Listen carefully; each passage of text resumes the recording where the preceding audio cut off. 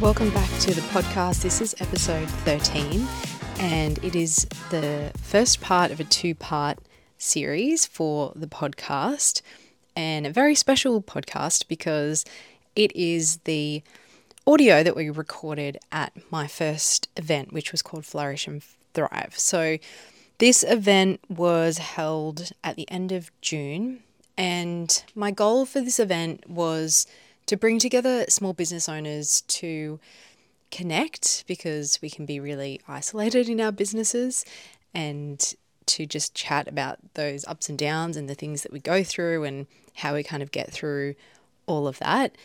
And I brought along some very special guests to share their experiences, but also help the business owners there with some really practical tips for their business to help them grow and to move through the different stages of business. So I was there, obviously. I had Ruby Marsh, who was our host for the evening and was amazing at leading the questions for us.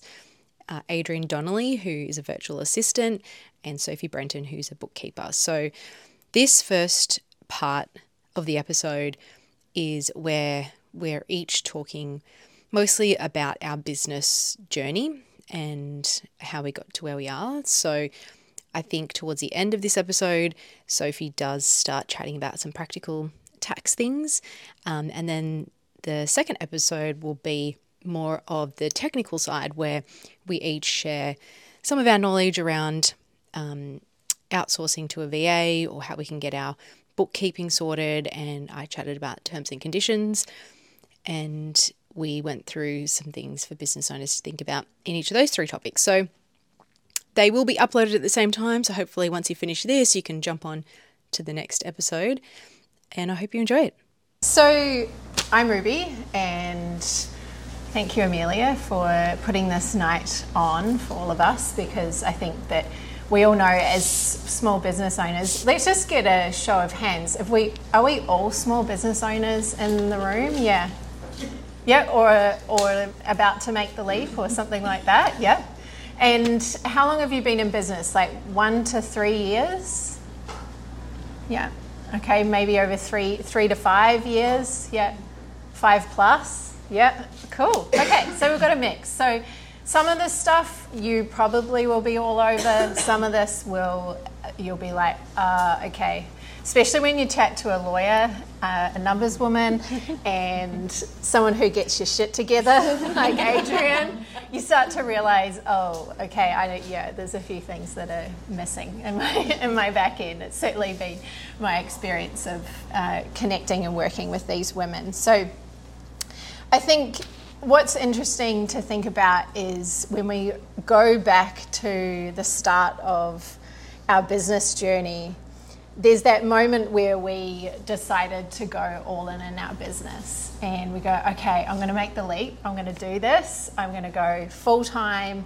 Maybe you've had a part-time job. Maybe you're leaping out of corporate, whatever it looks like. But that moment that you go all in, and suddenly it's like, okay, there's no looking back. And you usually have this idea of what success is going to look like. Maybe your first, your marker of success is, I'm pulling a full-time income from my business and this can support me. That's success. And you get to that point, and then you move the goalposts again, and then suddenly it's like, oh, I need some help here. Okay, growing a team, that's like the next level of success. And you keep kind of moving the goalposts. Or maybe you have this vision 5-10 years down the track of what you want it to look like. But the thing is that for everybody, success looks different, right?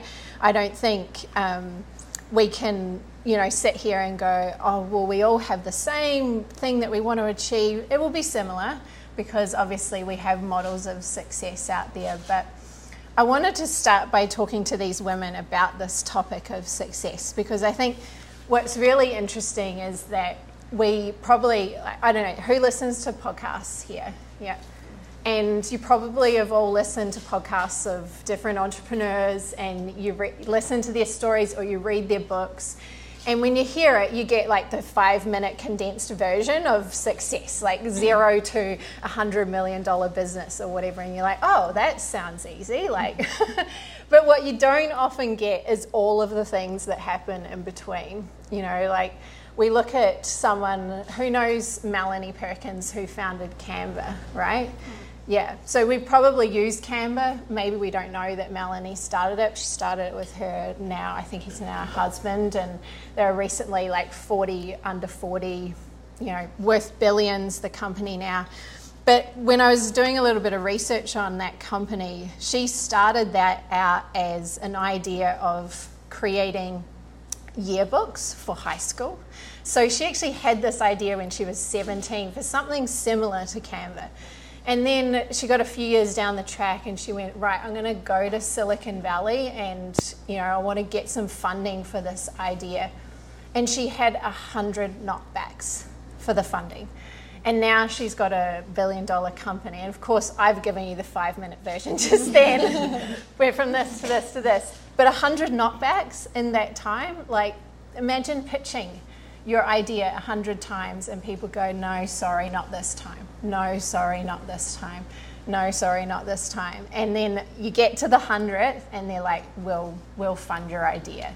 And then suddenly, you know, 16 years later, 16 years, she's now into this journey with Canva and look what she's created. So I think what's really interesting is that, you know, success is not linear. We always see those pictures of people put those memes up on social media and it's like success looks like this and it's going in all of these directions, and you know we can all relate to that journey. So I wanted to start off by asking each of you, when you started out with your business, what was your first marker of success? And now that you're a few years down the track, maybe you can tell me how many years down the track you are, what success now looks like for you, where you've got this perspective, you're looking forward, you're a few years down the track and you're like, actually this is what I thought it was and now this is what I want. So we'll start with you, Sophie.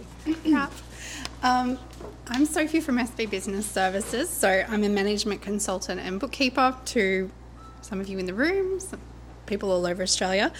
I started this 5 years ago, last month, as an out from a very comfortable corporate job as a single mum. So this had to work. There was no option. It was going to work. I was hell-bent on that. But it was so that I could be there for my son to do those parent moments, but also just earn enough to live. I wasn't going for mansions and sheep stations, just enough to survive and kind of grow a bit. 5 years down the track, he's now in year 2 at school, and I've got an employee, I've got an office space, and those two things I always said I'd never have. We're actually moving to the office next door next week, so it's a bit bigger.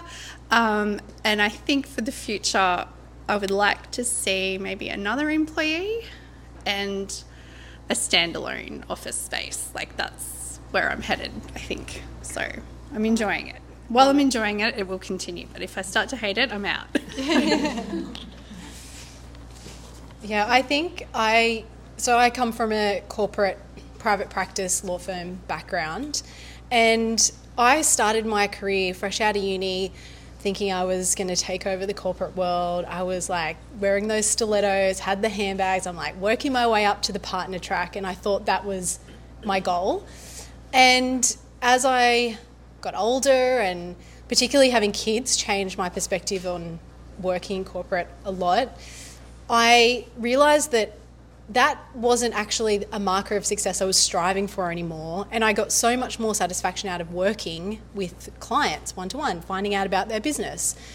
And so for me, starting my business, success was just working with small businesses and getting clients, because I left private practice with 0 clients. I didn't take any existing client base. It was literally day one, $0. I had to make it work as well. And so I thought if I can make enough, probably I wasn't even aiming to replace my wage initially. I thought if I can just make enough to kind of pay the household bills and, luckily I have a husband who works as well, so we knew we'd be okay for a period of time. I thought, okay, that would be success, because my kids were quite young at that stage. I think they were like 2 and 4 when I started my business 5 years ago. So I thought I wanted to spend more time with them, because I could just see private practice, it was not geared for mothers. Working part-time in a law firm is just not really part-time. You're doing 5 days work in 3. I was constantly getting calls on my days off, and people would say, oh, what are you doing on your day off? So if you're a parent, you know that there is no such thing as a day off. You were going home to do the actual work and looking after your children. So for me, success was just about working with people that I enjoyed. I still work from home. I think sometimes I'm like, maybe I need a nice fancy office, but I said to Sophie, when you go into that new space, I'm booking a hot desk in there. But for me, I think success hasn't changed that drastically. I would like to have a bigger impact, I guess work with more people.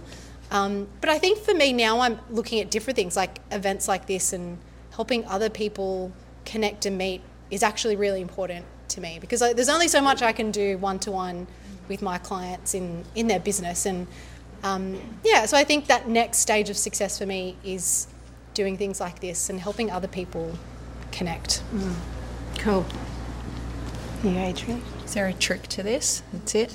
Okay, easy. I'm Adrienne. So I started my business organised by Adrienne 7 years ago this year as a virtual assistant. For me, coming out of corporate office management and operations management and HR, success for me was being able to earn the same amount of money. I was in my late 20s.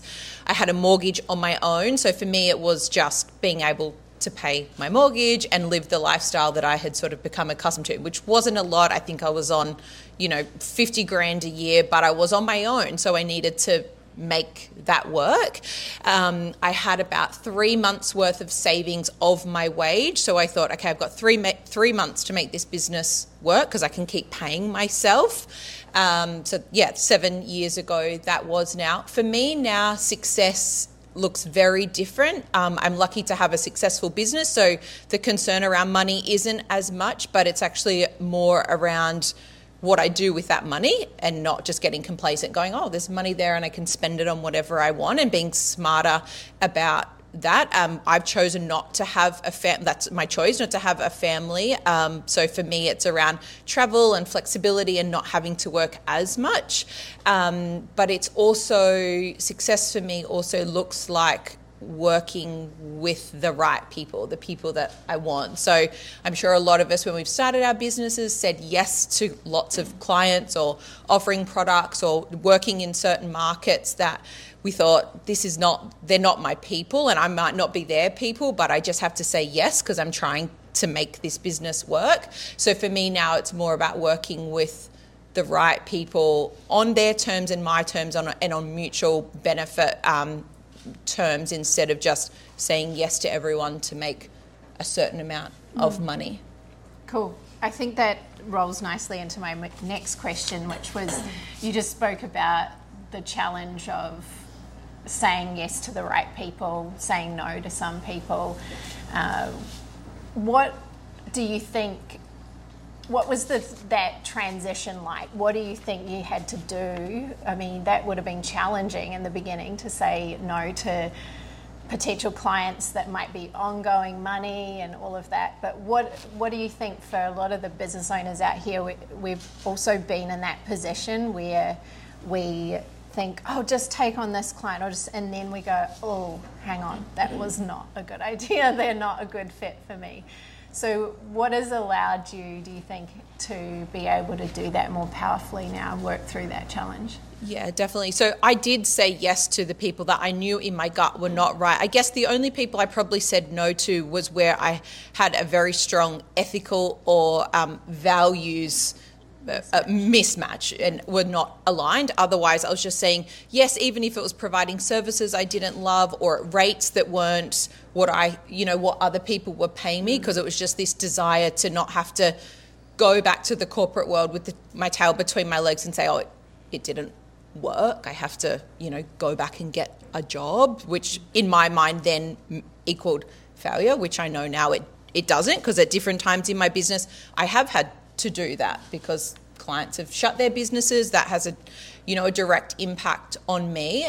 So I did have to say yes to those. I think why I don't have to now is because I've done the work with financial advisors and accountants, so I'm charging in a way that means I don't have to have loads and loads and loads of clients at really low packages and rates.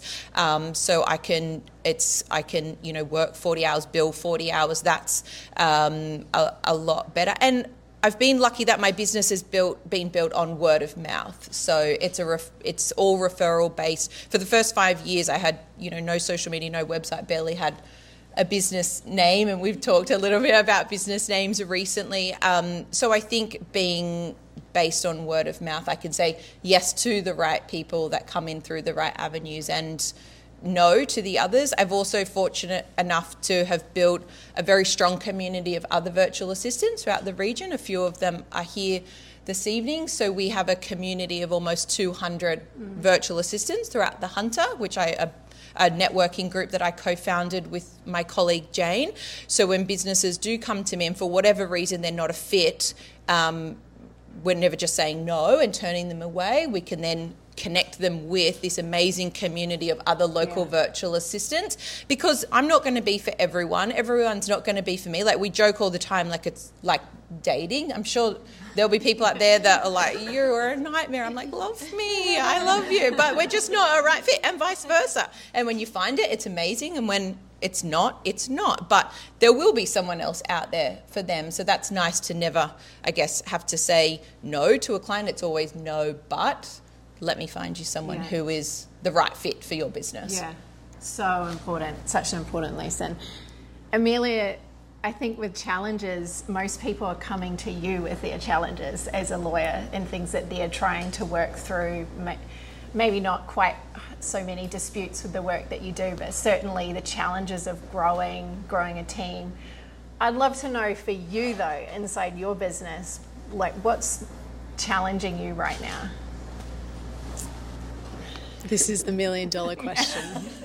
I think I've gone through a lot of growth in my business, which is great, and it brings the challenge of, okay, what direction do I want to take my business? And I think it's, touching on what Adrienne was saying about working with the right people, because I think for me it's realising growing a team or having 5 staff or a fancy office doesn't actually mean that I'll be more successful or more happy in what I do. And there can be a level of working with a certain number of clients that just really light me up and we work together really well, and finding that right balance, because I always describe myself as a recovering people pleaser. So I do struggle to say no to people because I don't want to let them down, because I feel like I don't want them to not like me because I've said no or I couldn't help them out. I just genuinely want to help everyone, and sometimes that gets me into trouble because then I've got all this work and not enough time to do it because I'm doing it all by myself.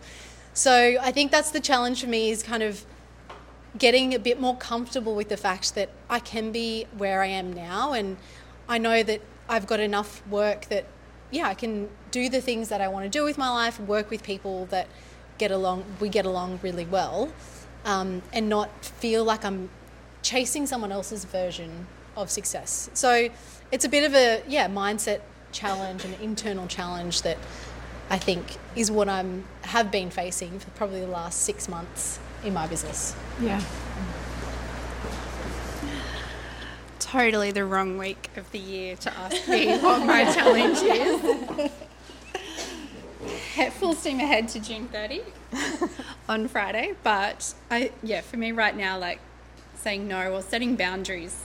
If anyone has emailed me, I get back to you within 5 minutes, pretty much day or night. Always too responsive, but once it's done, it's done. It's out of my head. So setting boundaries with clients.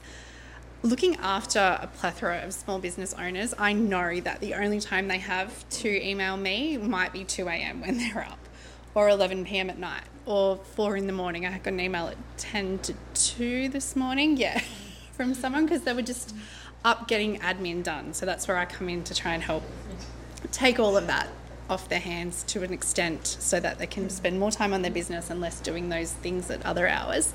But yeah, setting boundaries for myself so that I can switch off and do the family things. Sometimes work wins, sometimes family wins, and it's about finding the balance for me, and it changes daily. Yeah, that's probably my biggest struggle at the moment.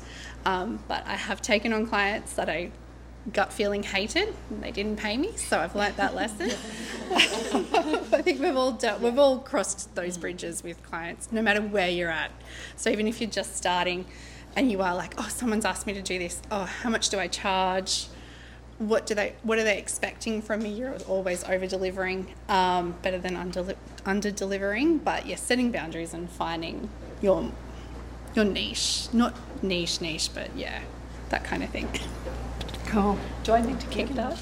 Yeah, I might go into the next question before we get into some of the tools of the trade. Mm-hmm. That's your specialty. Okay.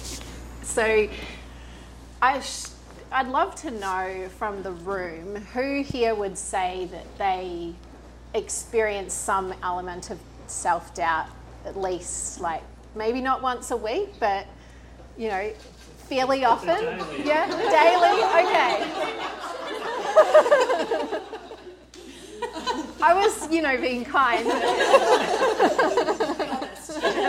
Yeah. Okay. Cool. We got friends. Yeah.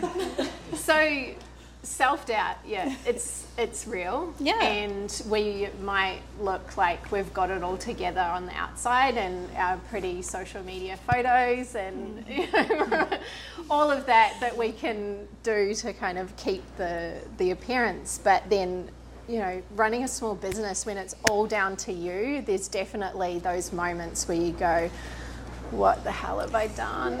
What have I done? And is it going to be okay? And, client movement and all of these things. And obviously, if you've run a business in the last 2 years, I started a business, my current business with my husband in the last 2 years, there's been a bit of a roller coaster. It's been very interesting. Some people have grown exponentially. Some people have had ups and downs. So yes, self-doubt is real, and you talk to business owners, and even if they're 10 years, 20 years down the track, that never goes away. So let's be real for a second and talk a little bit about that feeling. Self-doubt. Yeah. I've been having a shitty week. Straight up. I haven't wanted to do socials, I haven't wanted to do anything. I'm like, I've got a lot to do, so I'm working, that's fine, but I'm not motivated. I'm totally just out of it. I want to go and lay on a beach somewhere where it's warm and not cold and miserable, get more content, do all of that. What I have to tell myself is that doesn't last. Next week I will be super motivated, absolutely thriving on it, loving every minute. This week's just a crappy week, and it's going to be what it's going to be. I'm not going to try and finish making content when I'm not in the mood for it. I'm going to find my community, which I've got a good network of small business owners who can be like, oh my God, did you not?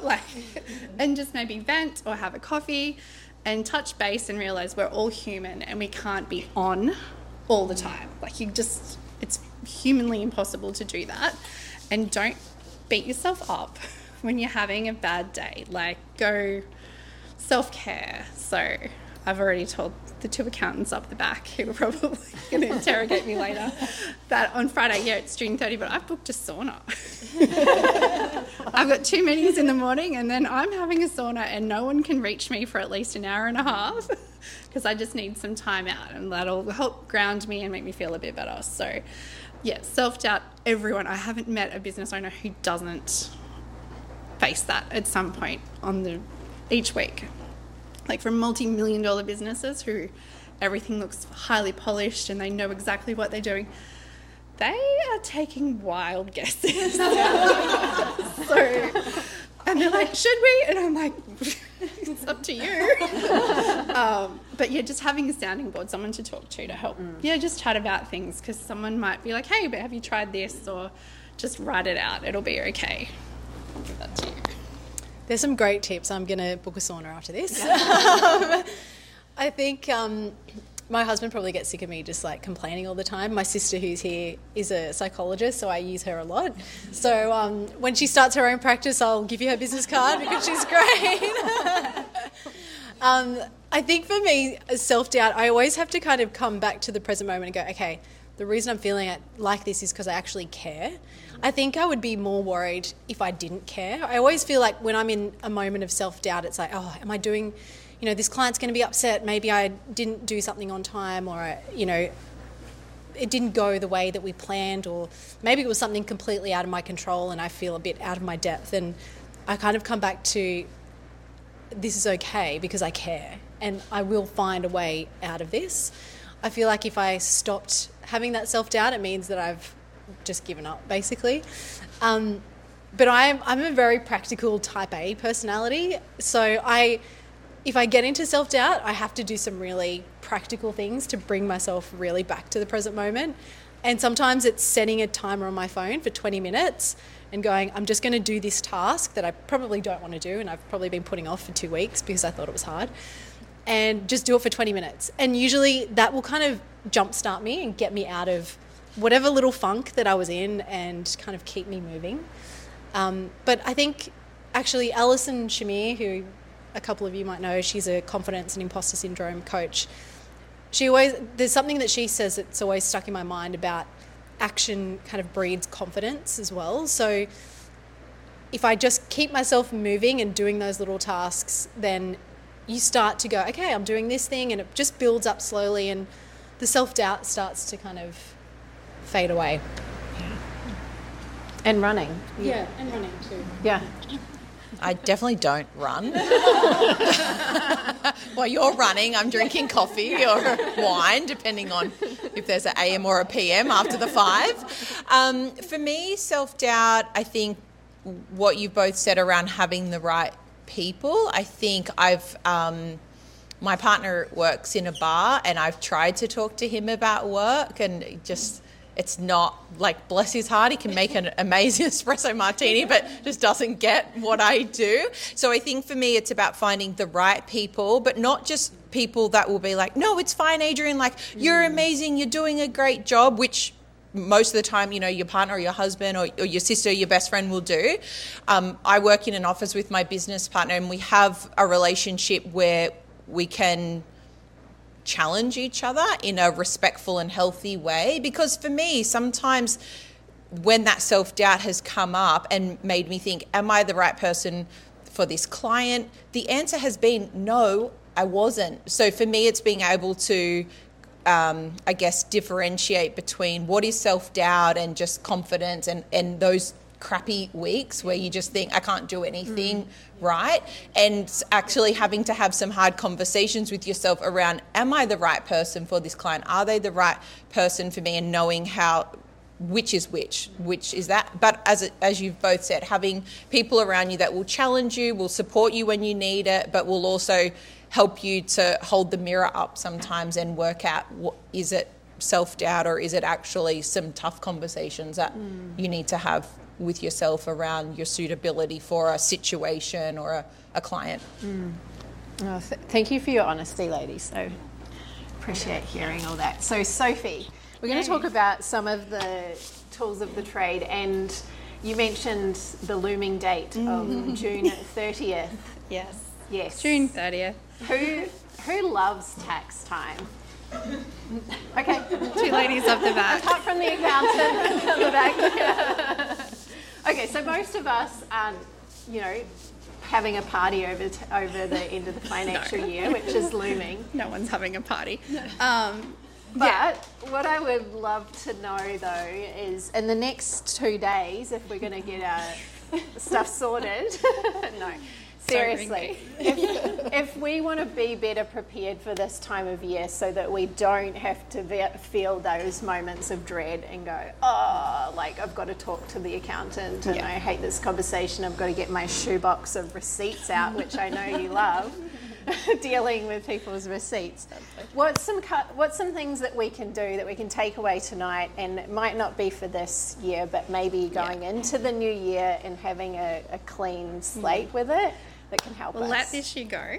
Yeah. 2 days. I mean, miracles happen, but probably not, depending on what mesh you've created.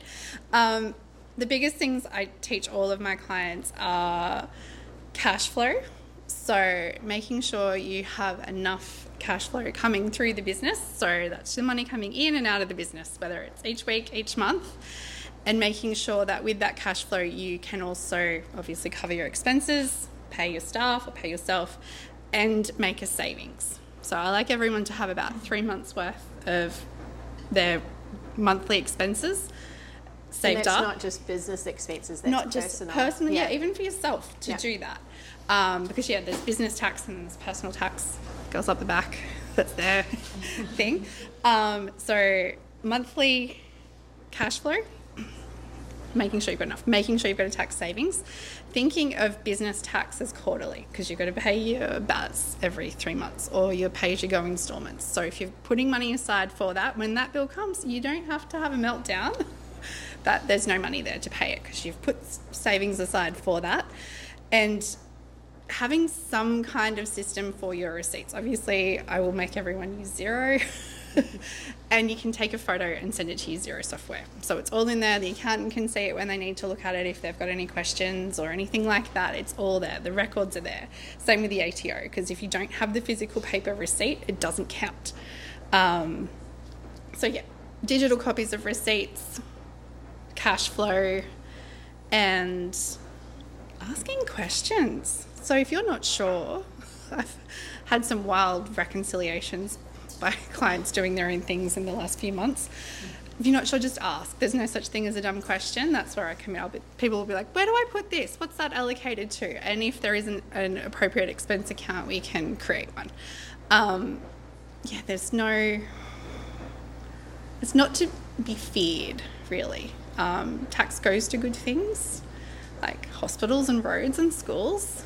We won't talk about politicians' wages, but it does contribute to a lot of things. So paying tax is important for the community, and it's something we all have to pay. So there's no magic way of getting out of it or avoiding it. Definitely don't avoid it. I've had a client come on who it was literally 12 months worth of receipts in a box, and they were late on their BAS. This was last year's tax, and they got fined $1,100 a quarter on top of their tax bill for just being like, I'll do it later, it'll be fine, it can't be that bad. They're not holding back. So if anything, be proactive with paying tax bills, please. And we'll do a little Q&A at the end with the audience. So if you hear anything that Sophie's saying, Amelia or Adrienne, in the next few minutes, and you're like, okay, I've really got to ask them this, we'll allow some time at the end for some questions as well.